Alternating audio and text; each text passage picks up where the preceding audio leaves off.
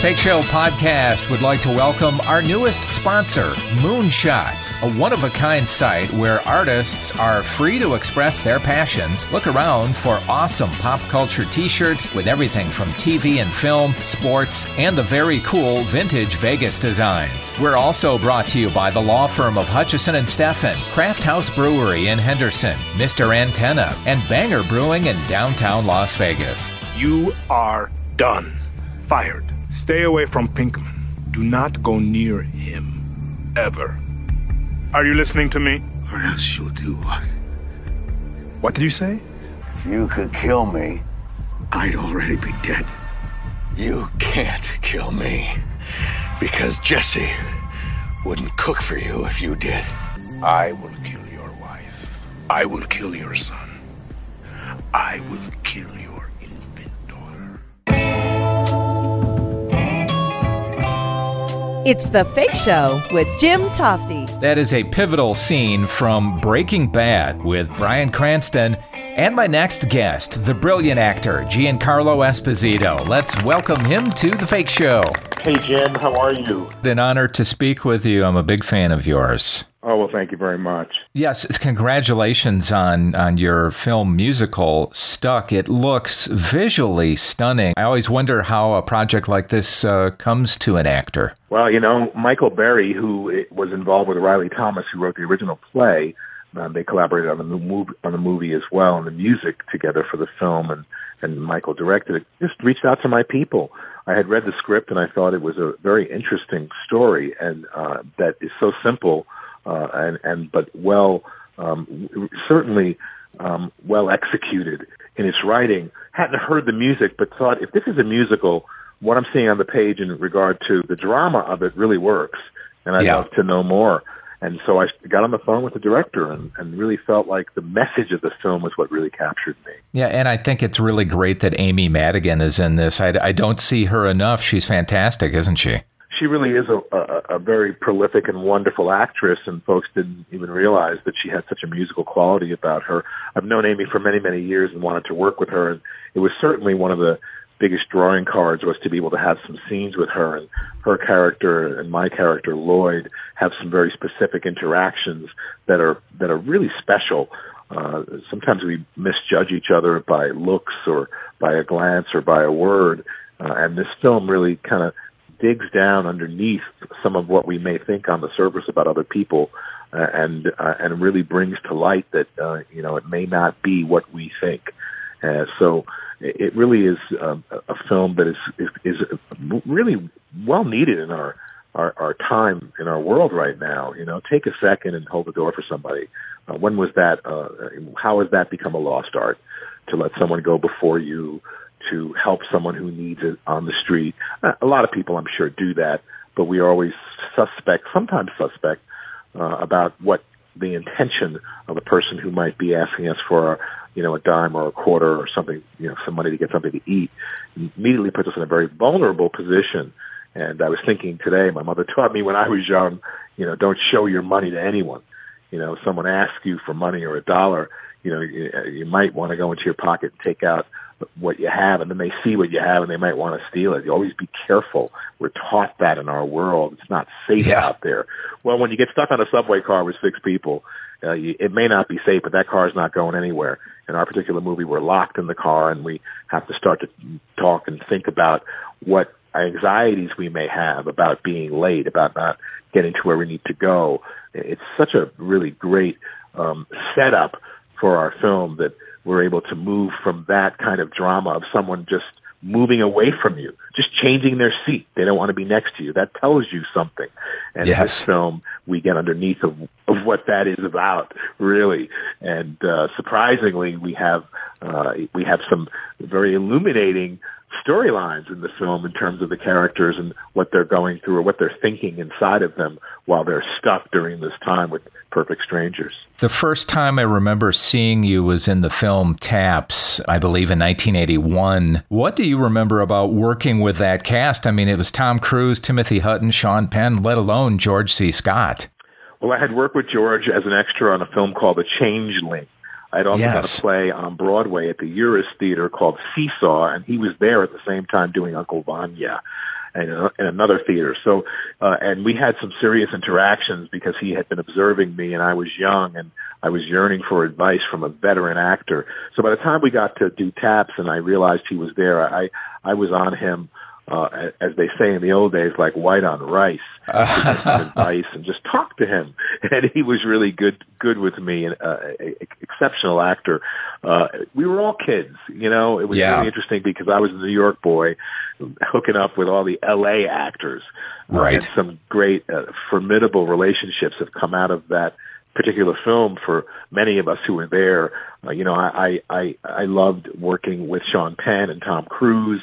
Have an enduring and very wonderful relationship with Tim Hutton all of these years. Tim at that time we had to stop shooting, and he went to the Academy Awards to get an Academy Award. He was nominated for Ordinary People.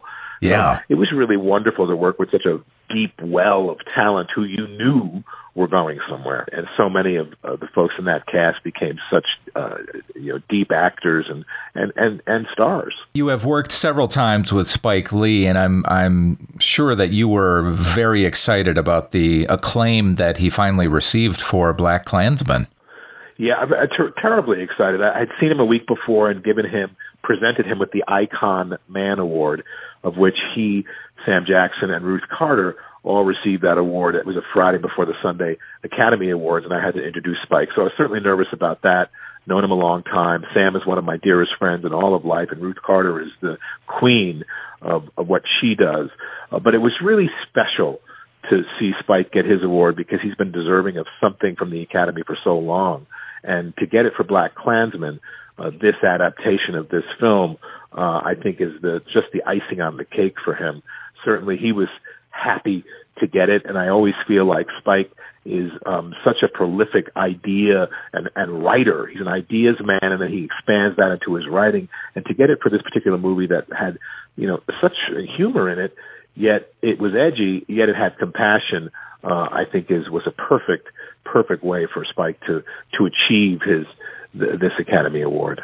You know, I had always heard that you and Sir Anthony Hopkins had this kind of mutual admiration thing going, and he was such a fan of yours in Breaking Bad. Before you know it, you were in Westworld, right? Yeah, a real fluke how that happened. And I had, they came to me, this particular part. So I was doing this movie Stuck, and it was all around this particular time that all this other stuff, the seeds to all of these other kind of connections came about.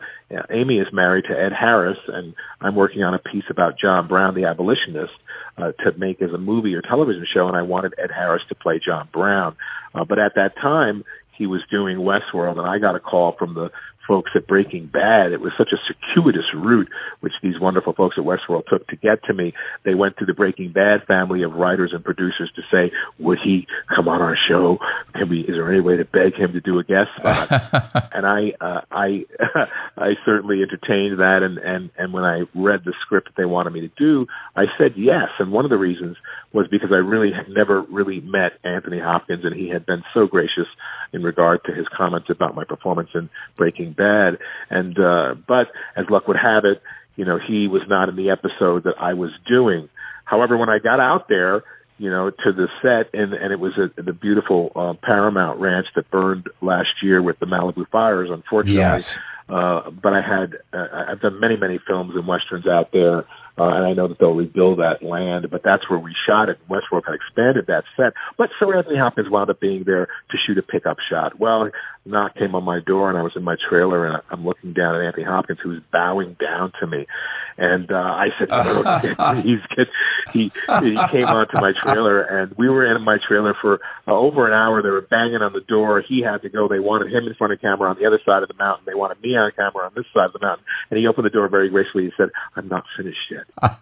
So it really interesting to be able to find and feel like I had someone who I admired so very much be the person that would welcome me to the set and also tell me that he was not going to be, on the show that much anymore. But to talk about acting and what thrills us deep inside when we're doing what we do. So that was followed up by me going to the set, shooting all night, and having an incredible scene with Ed Harris. So I had nothing but really incredible and wonderful things to say about Westworld. Had a great experience there.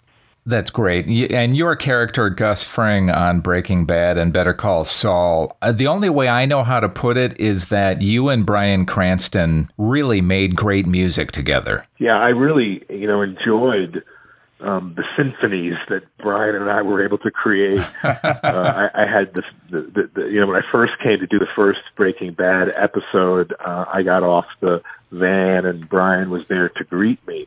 And I had no idea who he was. I thought he may have been like a PA or something opening the door for me, and quickly realized this is Cranston. He's a wonderful and very prolific actor who's very sensitive and very aware and very clear about listening.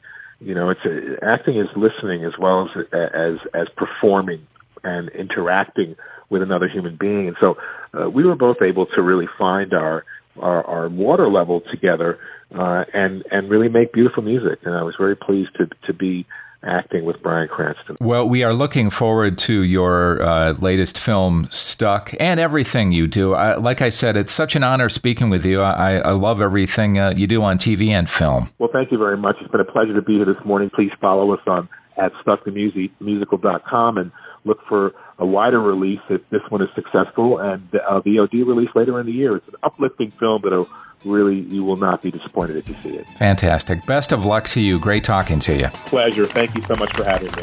And of course, the list of things that Giancarlo Esposito has been in is incredible, from Do the Right Thing, The Usual Suspects, Trading Places, Malcolm X, Law and Order, and much more. That brings us to the end of this episode of The Fake Show. I'm Jim Tofte. I'll see you back here next time. Take The Fake Show on the road by listening on SoundCloud, Stitcher, iTunes, and thefakeshow.com.